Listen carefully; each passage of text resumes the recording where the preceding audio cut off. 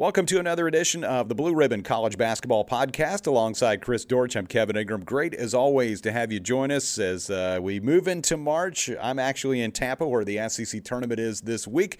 Chris is in his palatial studios in Chattanooga, Tennessee, where they have they stopped partying yet after the buzzer beater last night in the Southern Conference Final? Wow. I get to go to the campus today and teach my sports writing class, and I'm sure it's going to be nuts there. I've actually tried to get Coach Lamont Paris and David Jean-Baptiste, who made that incredible 30-footer to send Chattanooga into the dance. I'm hoping they can come into my class, but I don't know if I'll get priority over the major news outlets. You should, though. You should. Yeah, I mean, I've known Lamont ever since he's been there, obviously, and I write the Chattanooga story for Blue Ribbon, and he's such an intelligent and well-spoken guy, and you just root for a guy like that. He lost 20 games his first two seasons there.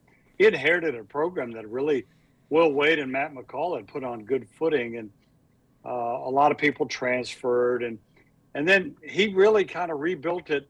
He came from Wisconsin, where he was on the staff with Bo Ryan. And of course, they build things up through freshmen and redshirting and all that. Right. And he quickly realized, he tried to do that, but he quickly realized that wasn't going to happen. So he really hit the transfer portal hard. And, you know, this team that's going to the dance is filled with players who began their career elsewhere. But I think he realized, and I give him props for adapting, and not only getting just any transfers, but kids who fit in, and then the occasional power conference guy like DeSosa from Kansas, who really, he was hurt for part of the year, and he had that big tip in last night, and he just gives them a presence. Speaking of which, when we do our final bracket breakers, I think we should do Chattanooga this time. Yeah, maybe they might be the one. Yeah, D'Souza had 17 and 14 in that championship game. Chattanooga gets the automatic bid. They're 27 and 7. They went 14 and 4 in the regular season. I always say on the other side of a buzzer beater, there's always that other team and what they're dealing with. Furman had not been to the NCAA tournament in 40 years. I don't think they missed a shot in overtime. Mike Bothwell scored with 4 seconds to give him the lead in OT, and their fans are going bananas. I mean, you can see them all up behind the bench and everywhere else, and it's the Paladins' time, man. They're going, and then 4 seconds later, the 40-footer for the win off the logo. And it wasn't just that he hit a 40-footer. Well, didn't pull up uncontested and fire it in there. There were like 2 or 3 guys draped over him. He's like on the Ingles logo out there near midcourt, and man, just drilled it. It was all strings. It was a neat scene because we were in a restaurant. We were having dinner. I was with Vanderbilt's team, and they had the game on. We were all watching it. And when that shot went in, the whole restaurant just exploded. It was a packed place, and there were lots of TVs, and it was a really cool scene down here. And it made me think that everywhere around the country, there are probably people watching that game that had the same reaction, especially if you don't really have any rooting interest as far as what happens one way or another. But felt bad for Furman's guys, man, because they were 4 seconds away from going, and it was just heartbreak hotel for those dudes. Yeah, I've gotten to know Furman's coach too, Bob Ritchie, and he's a really good young coach. And if they'd have gotten in there, that might have been his ticket out. A lot of people are already saying Lamont Paris might be gone after this, but yeah, it's crazy. I was a young sports writer when Furman last got in. It's again talking about the decades instead of the years. It was 4 decades, Chris. Yeah, it would have been great to see Furman back in, but heck, this is the school that signs my paycheck, man. That's right. You might get to go. There. I got to pull for the big mocks. But you're right. It was crazy. 4 seconds left is plenty of time. Yeah. I always harken back to the NIT game, Vanderbilt, Wichita State at Vanderbilt. Vanderbilt throws a length of the court pass with half a second left and wins it. So there's always a chance, right? Right. And Jean-Baptiste, he did something that is atypical, I think. Most people, they drive to the middle of the court. He drove to the corner, like you said, where that Ingles grocery store logo was. and he got tremendous elevation, not only lifting off from the floor vertically, but I don't know. I've played basketball when I was younger, and sometimes when somebody's coming at you with outstretched hands, you just automatically, instinctively push the up button on the elevator, and you get it a little higher. You put a little more arc on it, and that's what Jean-Baptiste did, and it was nothing but net. And just the scene, my first thought was they're going to crush the poor dude, because not only did his teammates pile on, but there's these bare-chested students from out of the stands. It's like, that probably some of your students. Were any of those guys in your class? I didn't recognize any of them. I would have reprimanded them today if they were even in class. Yeah, I don't think they would have made it. But yeah, I mean, let's don't kill the guy that just made one of the great March plays. I guess it was SportsCenter's play of the day. I would think it would have to be. I mean, that was one of the great buzzer beaters of all time in college basketball. Of all time. I mean, that's why I texted Lamont Paris and I said, that was one of the best shots in history. It's crazy. That's one of the cool things about tournament basketball and the things you see in this month. It's a random Monday night, and it's Championship Monday for that league, but you get to see something like that you totally didn't expect when that game started. But it was a great game, ended up in overtime, and Chattanooga is on the way. Teams already in include Murray State after their 20-0 run through the OVC. They won a close one against Morehead State in the final, which I thought Morehead State was a tough matchup for them going into that game, just given how well they can guard. Loyola Chicago, they played great in winning their Missouri Valley Conference tournament. Last time for them in that league, same as Murray State in the OVC. Georgia State, I know you're friends with Rob Lanier. They took the Sun Belt with a win over Louisiana. They had finished third in the regular season in that league, so congrats to the Panthers down in Atlanta. Yeah, Rob's a good coach, and he was a great choice to replace Ron Hunter when Hunter took the Tulane job. And that program is used to going to the NCAA tournament, and they didn't play as well as they would have liked in the regular season. COVID ravaged that team, unlike few that I can recall. And they didn't shoot the ball that well this year, but they shot it well enough to go in. Corey Allen, who's a super senior who stayed, was most outstanding player. He scored 29 points 2 games in a row down there. So, you talk about the great things that can happen in March, and heroes emerge. Heroes like Corey Allen, who scores 58 points in 2 games, and David Jean-Baptiste for Chattanooga, who, ice in his veins, throws in that 30-footer. And you're right, he had 3 people on him, including one guy just did everything he had to do, that you're coached to do. And it's just, sometimes it's destiny. The other team that's already in as we record this is Longwood. They won the Big South 79-58 over Winthrop. They went 15-1 in the regular season in that league. Coming up on this Tuesday, the Atlantic Sun, the Colonial, the Horizon, the Northeast Conference, the Summit, the West Coast Conference will get another Gonzaga-St. Mary's final out there in that one. You look at Joe Lunardi's top seeds. You got Gonzaga and Baylor and Arizona and Kansas, Auburn, Kentucky, Wisconsin, and Duke as the 2s. So that top 8 sounds about right. The last 4 byes, Wake Forest, Creighton, Memphis, and Michigan. The last 4 in. And that means teams that could be headed to Dayton. According to Joe Lunardi, Xavier, Wyoming, Rutgers, and SMU. Saw those guys down in Dallas earlier in the season.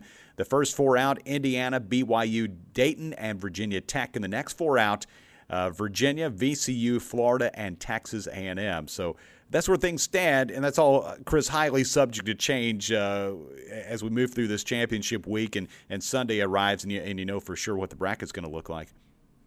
Yeah, you never know. I seized on one name there that you said, Texas A&M. That hasn't appeared in his bracket, I don't think, all season.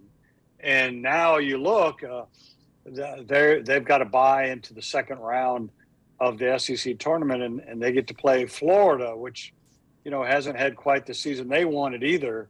So Texas A&M and Buzz Williams, I mean, they've got a chance to win that game, and who knows? Then they're on a collision course with number 1 Auburn, and you just never know. Crazy things happen in conference tournaments, and that's what I love about. Again, we talked about it the first 2 podcasts of this month. I love championship week because nutty stuff happens, and it's all a prelude to the big dance. Yeah, for Florida, they need to have a big week here in their home state to make the tournament, I think. They really needed to beat Kentucky on Saturday. I think if they could have won that game, that would have gone a long way in getting them in, but it didn't happen. So they're going to have to do some damage down here in Tampa. Auburn, Tennessee, Kentucky, and Arkansas are the top 4 seeds for this SEC tournament. Then there's a gap to the rest of the pack. And you got all those teams that are closely bunched together, all right around 500, right in that 9-9 range. The SEC figures to get 6 in. Alabama and LSU are projected to make it. And you got to feel like they probably will. But I don't know that I see anybody else making it unless Florida or A&M made some huge run. But you're right. You hadn't really seen A&M in anything like that in a long time. So they've done some good things here in recent weeks. Vanderbilt actually beat Texas A&M in Nashville a few weeks ago, and that was a huge win for Vanderbilt at the time, kind of keeping the hopes alive of finishing over 500 in the league or potentially having a shot at postseason. I was thinking about this as we were flying down here yesterday, what my all-conference team for the SEC would look like, who I feel like are the top 5 players in the league. I think Oscar Tshiebwe of Kentucky, he's got to be a lock-to-win player of the year. You average like 16 and 15. It's hard to go against that. I was thinking about the 5 players that I thought were the most impressive that I saw this season in person. Tshiebwe, Jabari Smith, and Walker Kessler from Auburn. Scottie Pippen Jr. for Vanderbilt, to me, has to be first-team all-conference. He's averaged 20 a game and has just carried this team. And J.D. Note, he and Scottie had actually swapped out the scoring lead for a whole lot of the season. Arkansas's had a good year, and Note's been a really good player for them. But if I was picking just 5, and I know they have more than that as far as these all-conference teams, I think those would be the 5 I would go with. You know what? We've been partners for many years, and I am dead on with you. That would be my choice as well. Of course, the SEC coaches always cop out and pick 10. Yeah. So, there'd probably have to be a Tennessee player in there somewhere. Yeah, I was thinking about that. Like, who would you choose? Like, Vescovi's had a terrific year. Zakai Ziegler, I would think. Jabari Smith is probably freshman of the year in the league, but Zakai Ziegler is certainly all freshman. That Ziegler's on the all-freshman team. He's a huge difference maker. And Kennedy Chandler's had a good year, too. Mm-hmm. Yeah, Vescovi would be probably the Tennessee guy, but maybe even if you're picking 10, maybe Kennedy Chandler might find his way on there as well.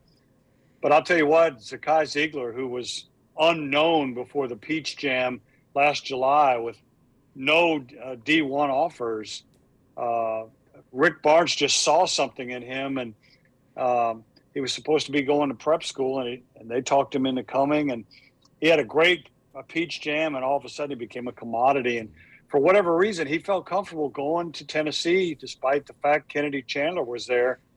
And I guarantee you, if they didn't have Zakai Ziegler, a kid who snuck on train rides so he could attend a prep school, a New York City kid, a prep school in New Jersey, and nobody wanted, if they didn't have him, there's no way that Tennessee would have been 12 and or 14-4 in the league and have the number 2 seed going into the SEC tournament. Yeah, he's just one of those players. The game goes a whole lot faster when he's out there. And I thought it was really cool, the outpouring of love for him after his family's home burned down. And they had the GoFundMe campaign. The last I heard, it was like $350,000 or something like that. And an original goal of 50. Yeah, it just makes you feel good about people, that there are a lot of people with kind hearts out there and able to reach out and help that young man and his family.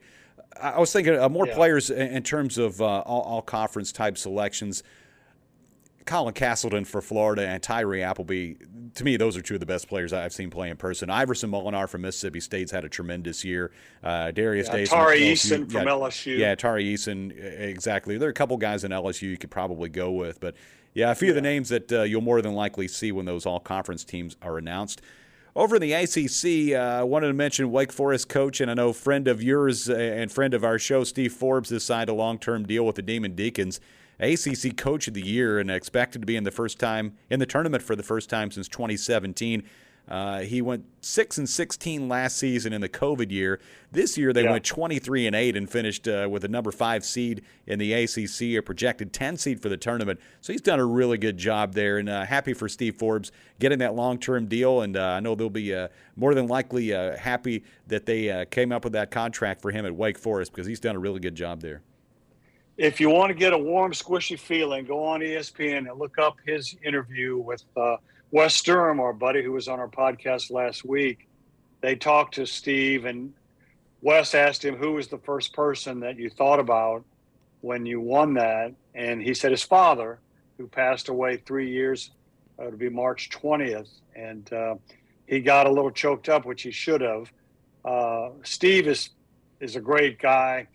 I can remember he got fired along with Bruce Pearl and the whole staff at Tennessee after that NCAA kerfluffle. And I can remember talking to him when he took the first job, the only job that he could get at the time at Northwest Florida Junior College. And he was understandably bummed and totally derailed. And I talked to him many times, and I said, Steve, you just got to bet on yourself, man. And I texted him this morning, and I said, that your bet won, sir. It's incredible. 16 home wins is the most in Wake Forest proud history. Wow. And they improved their ACC record by 10 wins, which is the largest turnaround in that historic league's history. So well-deserved to my buddy Steve Forbes. He's one of the good ones. He's the captain of the all-lobby team in every Final Four because everybody knows Steve Forbes, and he's just such a great dude. I'm so happy for him. North Carolina spoiled the Coach K send-off at Duke the other day, 94-81. The Tar Heels won at Cameron. It was still a great scene, though. ESPN did a great job covering every angle, including, Chris, what I thought was a cool panel discussion. You had Jay Billis with Steve Wojciechowski, Trajan Langdon, Shane Battier, and J.J. Redick, and they just told stories about Coach K. And that was some fantastic material that you heard from those guys who are all great players I like at Duke. The question where Coach K, where he really lowered the boom on him. Uh-huh. I forget who it was, but there was one that only felt his wrath just once. I think it was Wojo. Wojo, yeah. But that was great. The whole atmosphere was great. You just knew with all that hype and pomp and circumstance that Carolina would go in there with a puncher's chance. And, there was a great scene in the Carolina locker room. I just saw this last night on ESPN. Somebody obviously took it with a cell phone, but Armando Bacot was hugging Hubert Davis, and the two of them, I mean, it was the longest embrace ever. Then Brady Manick came over and hugged both of them, and they were all crying. It was just a great scene. This game all sports evokes emotion, but, these are young kids. Maybe some of them having the adventure of their entire lives. But yeah, Carolina played great. They had 4 players at 20 points plus. That's the Carolina that we all know and some of us love. That Roy Williams played. Hubert Davis, he put some of his wrinkles out there, but they're running Roy Williams high octane offense, and they've won something like 10 of their last 12 or whatever. They're red hot right now. So who knows? The ACC is down. I'll give you that. But I don't think it taints anything that Steve Forbes did, anything Hubert Davis did. And I still think that Duke is a national championship contender. By the way, on our on Blue Ribbon's newsletter, blueribbon.substack.com, we've already begun our tournament coverage. And we've got a really cool series on the 13 teams we think have a shot to win it all. All right. We'll be looking forward to reading those because that's I'm sure an interesting collection of teams. A lot of people think that number is usually smaller than that, but it's certainly if you look at it, it's crazy though. If you look at it, just to give you an example of a team I know, Tennessee, right? Nobody would think that, but you look at who they've beaten. They've got wins over 3 teams that are on Lunardi's either 1 or 2 seed lines. They beat the hottest team in the SEC in Arkansas. They had no bad losses, which means only losses were in quad 1. They're ranked 8th in the net, and they've got great guard play. So they are just one of a handful of teams I think can win it. You just never know. It reminds me a little bit of that South Carolina team that Frank Martin took. What year was it now? It's 2017. 17. uh, that team had great guards, and Tennessee has great guards and a lot of depth. So you never know. Rick, I've said this on the show before. His goal and the reason he's still in it at 67, he says he wants to play on Monday night, and everybody knows what that means. Right. That's the goal of every team. Coaching changes coming up. I was counting them up a few minutes ago. Already 17 jobs changing hands, including Duke with Mike Krzyzewski, and they had the succession plan with John Shire stepping in. But Louisville and Maryland also among the high majors. We'll see where those go. You figure Georgia might be in play in the SEC. Nothing official there yet with Tom Crean, but they had a rough time of it, 1-17 in the SEC. So we'll keep an eye on some of those coaching changes coming up, and those things will probably start to fall. I would say see even more of those in the next week or so. Yeah, I think Tom Crean is a good coach. I've enjoyed talking with him when I've done the Georgia story for Blue Ribbon, but I just don't see how he survives after a 1-17 season, and all the transfers that have gone. It's going to be interesting to see who Louisville taps, who's ready to take on that challenge.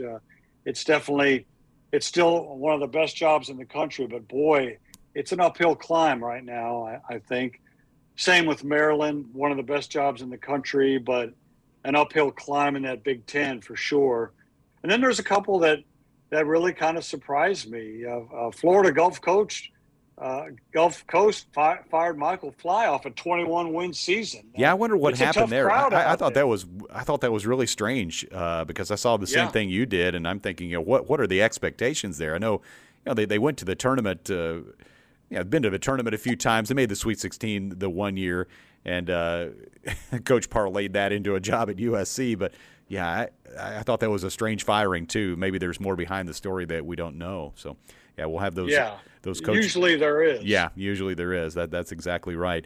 Chris, we always joke about me being one of the more well-traveled college basketball broadcasters. And I was thinking the other day, I've been to like over 120 or whatever it is, gyms and arenas around the country to call games. But I think I might have seen the nicest gym of them all last Saturday. We played down in Oxford with Vanderbilt at the Pavilion at Ole Miss. That was some kind of place. I know you've been there. I know Kermit Davis, I think, took in a little tour around it a few years ago, but it's well thought out. It's the perfect size for what they need. Better teams will bring bigger crowds there for Ole Miss, but gosh, it's like every detail was just perfect in the place. It had a big skylight on the end, which brought natural light into the arena, but also did not make a big glare on the court, which can be a big problem when you try to do something like that. But like Kermit's old building. Right. Kermit's old building, right, the glass house. But I mean, just all the details are really neat. The radio broadcast positions were one small gripe I might have about the place. We didn't have very much room set right up behind the scores table, which turned out to be okay. It was funny going in. I knew that Joe Klein was going to be one of the broadcasters who was going to be on the game in the analyst role for SEC Network on Saturday. I'm thinking, okay, if we're sitting in the row behind Joe Klein, that's a big dude. How are you going to see? He's about 7 feet tall. He's going to block out about half of the right side of the court. But it ended up they did the game remotely. I think he and Roy Philpott were doing the game, or Mike Morgan, and they were remote, so had a pretty clear view of the court. But I really love the building. I'd walked around the outside of it when I was down there for baseball last spring, but that was the first time I've been inside. I walked up to the very top row and sat and watched some of our shoot around, which I've done that in almost every arena we've been to. I've walked up in the upper deck. I didn't make it all the way to the top of Kentucky. I had to take a 30-second timeout when I got about halfway up there. But at Ole Miss, I went to the top, and there isn't a bad seat in the place. So kudos to Ole Miss on a beautiful building. And it's been a lot of fun to go to some new ones this season. I saw several new buildings around the SEC that I might have driven past or poked my head in the door, but had not called games. And it's been fun to make the tour this season. Well, I'll tell you, you're much more traveled than I. I spent the first part of my career working for newspapers that didn't have huge budgets, and I often didn't go on road trips. But so I envy you some of the places you've been for sure. But Ole Miss, you're right. That's a perfect facility, perfect size, state of the art. When I was there with Kermit and his staff, he literally opens a door in his office and goes into the practice facility. Huh. I mean, how great is that? A lot of practice facilities don't adjoin coach's office complex, and he just opens the door, and there they are. So it's an amazing place. I guess I would. They had the print media pretty high up as well, but even up there, there wasn't a bad seat, or I mean, you can see everything. So, but kudos to them, because they knew exactly what they wanted, and they didn't want to overbuild. I mean, sometimes I remember when Tennessee and Coach Don DeVoe wanted to have a bigger Rupp Arena at Tennessee, and they built, I don't know, it was 24,000 seats. And at that time, the program was a little shaky after DeVoe left, and they had to put black curtains around so it wouldn't be embarrassing. And then when Bruce Pearl was there, they refurbished the place. They built some skyboxes and actually reduced the seating. And even with that reduction, they were still fifth in the country this year in total attendance. And their last 3 games were sold out, which has never happened in school history. I think it was 21-5 or something like that. So, yeah, bigger isn't always better. Better is better. Yeah, I think, especially in this day and age of how people consume sports, people are so much more likely to stay home a lot of the time and watch it in high def on their couch. And so maybe giant capacity arenas and stadiums aren't the way to go and won't be the way to go in the future. But it's funny, you were talking about Tennessee. That went all the way back to when Ray Mears was coach. I can remember seeing a photo of Ray Mears with a little model of what would ultimately be Thompson-Boling Arena. But I think, like you said, their whole goal was to build a building that was bigger than Rupp Arena. And that's all they wanted. Yeah, it held 25,000 when they first built it. And like Rupp Arena, it was kind of just a big warehouse to watch basketball. It had the orange seats and all that. But when they did the renovation of that place, it became one of the nicest places in the country. It's really, really a great place to see a game for Tennessee fans. The other one I thought in the league that was super nice was Auburn. That was the first time I've been there to their, I say new place. I'd been to the old one. I'd done a game at the old Beard Eves Coliseum years ago, but that place was super nice. Great atmosphere with Auburn, having a great team, and the students right down there in the court. I thought Florida did a really beautiful job with the renovation of the O-Dome. I'd poked my head in there and walked around before. I had not seen a game there when it had the old setup, but they completely refurbished that building a few years back and did a great job. It's really, really nice. So good places around the SEC and fun to make the tour. Chris, as we finish up here, you have a bracket breaker for us this week? Yeah, I'm going to go with, again, the school that signs my paycheck. That's what you got to do, man. You know what I always say? People ask me this sometimes, and I say, you always root for your employer. So that'll be easy for you to do in this NCAA tournament. I'm but a humble adjunct professor that's teaching one class. But, you know what? I do think this team could be a bracket breaker. They've got experience at every position. They've got a kid named Malachi Smith, who's a big point guard, which is rare for the mid-major level, but rare anywhere for that matter. He was player of the year in the league, and his stats are, he's a stat sheet stuffer, does everything well.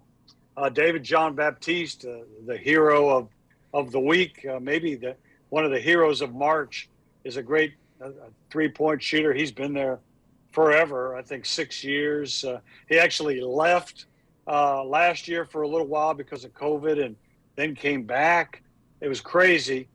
And then they've got DeSosa, the kid from Kansas, who's a legit big in any man's league. And then several others, I'm counting them up, 1, 2, 3, 4, 5 other kids who played D1 ball elsewhere. So they're an older, experienced group. And Lamont, his first 2 years, they struggled a little bit, losing 20 games each year. But the last 3 years, they've been on an upward trajectory and finally getting back to the dance after 2016. I think this team is poised to make a run with it. If I'm not mistaken, our buddy Joey Brackets has them around a 13 seed. So, it's not going to be an easy right, but it's doable game, but it's doable. We see some of those upsets occasionally, not as many, but some. I'm going to stick with one of my original bracket busters. That's Loyola Chicago. They're in the dance. They won the Missouri Valley Championship on Sunday, so I saw them back November, December when they played at Vanderbilt, and I was really impressed. They were an older team. They were well schooled. They ran their stuff. Coach Valentine's done a good job continuing what they had already had in place up there. They're leaving the Missouri Valley after this season, but Sister Jean and the whole crew they'll be rolling on to the NCAA tournament now. So I'm going to stay with Loyola as my bracket breaker for this week. Probably not a bad choice. Sister Jean is still kicking it at 102. Yep. Man, if I could still appreciate college hoops at 102, bring it on. You think about 102 years old. I'm only like halfway there. I don't know. I don't know if I got 50 more Still in me got or a long not. time, man. Yeah, we'll see. Chris, always a lot of fun. We'll be cranking things up with the NCAA tournament about this time next week, so looking forward to it. Thanks as always, buddy. Enjoy that SEC tournament, man. He's Chris Dortch. I'm Kevin Ingram. This is the Blue Ribbon College Basketball Podcast.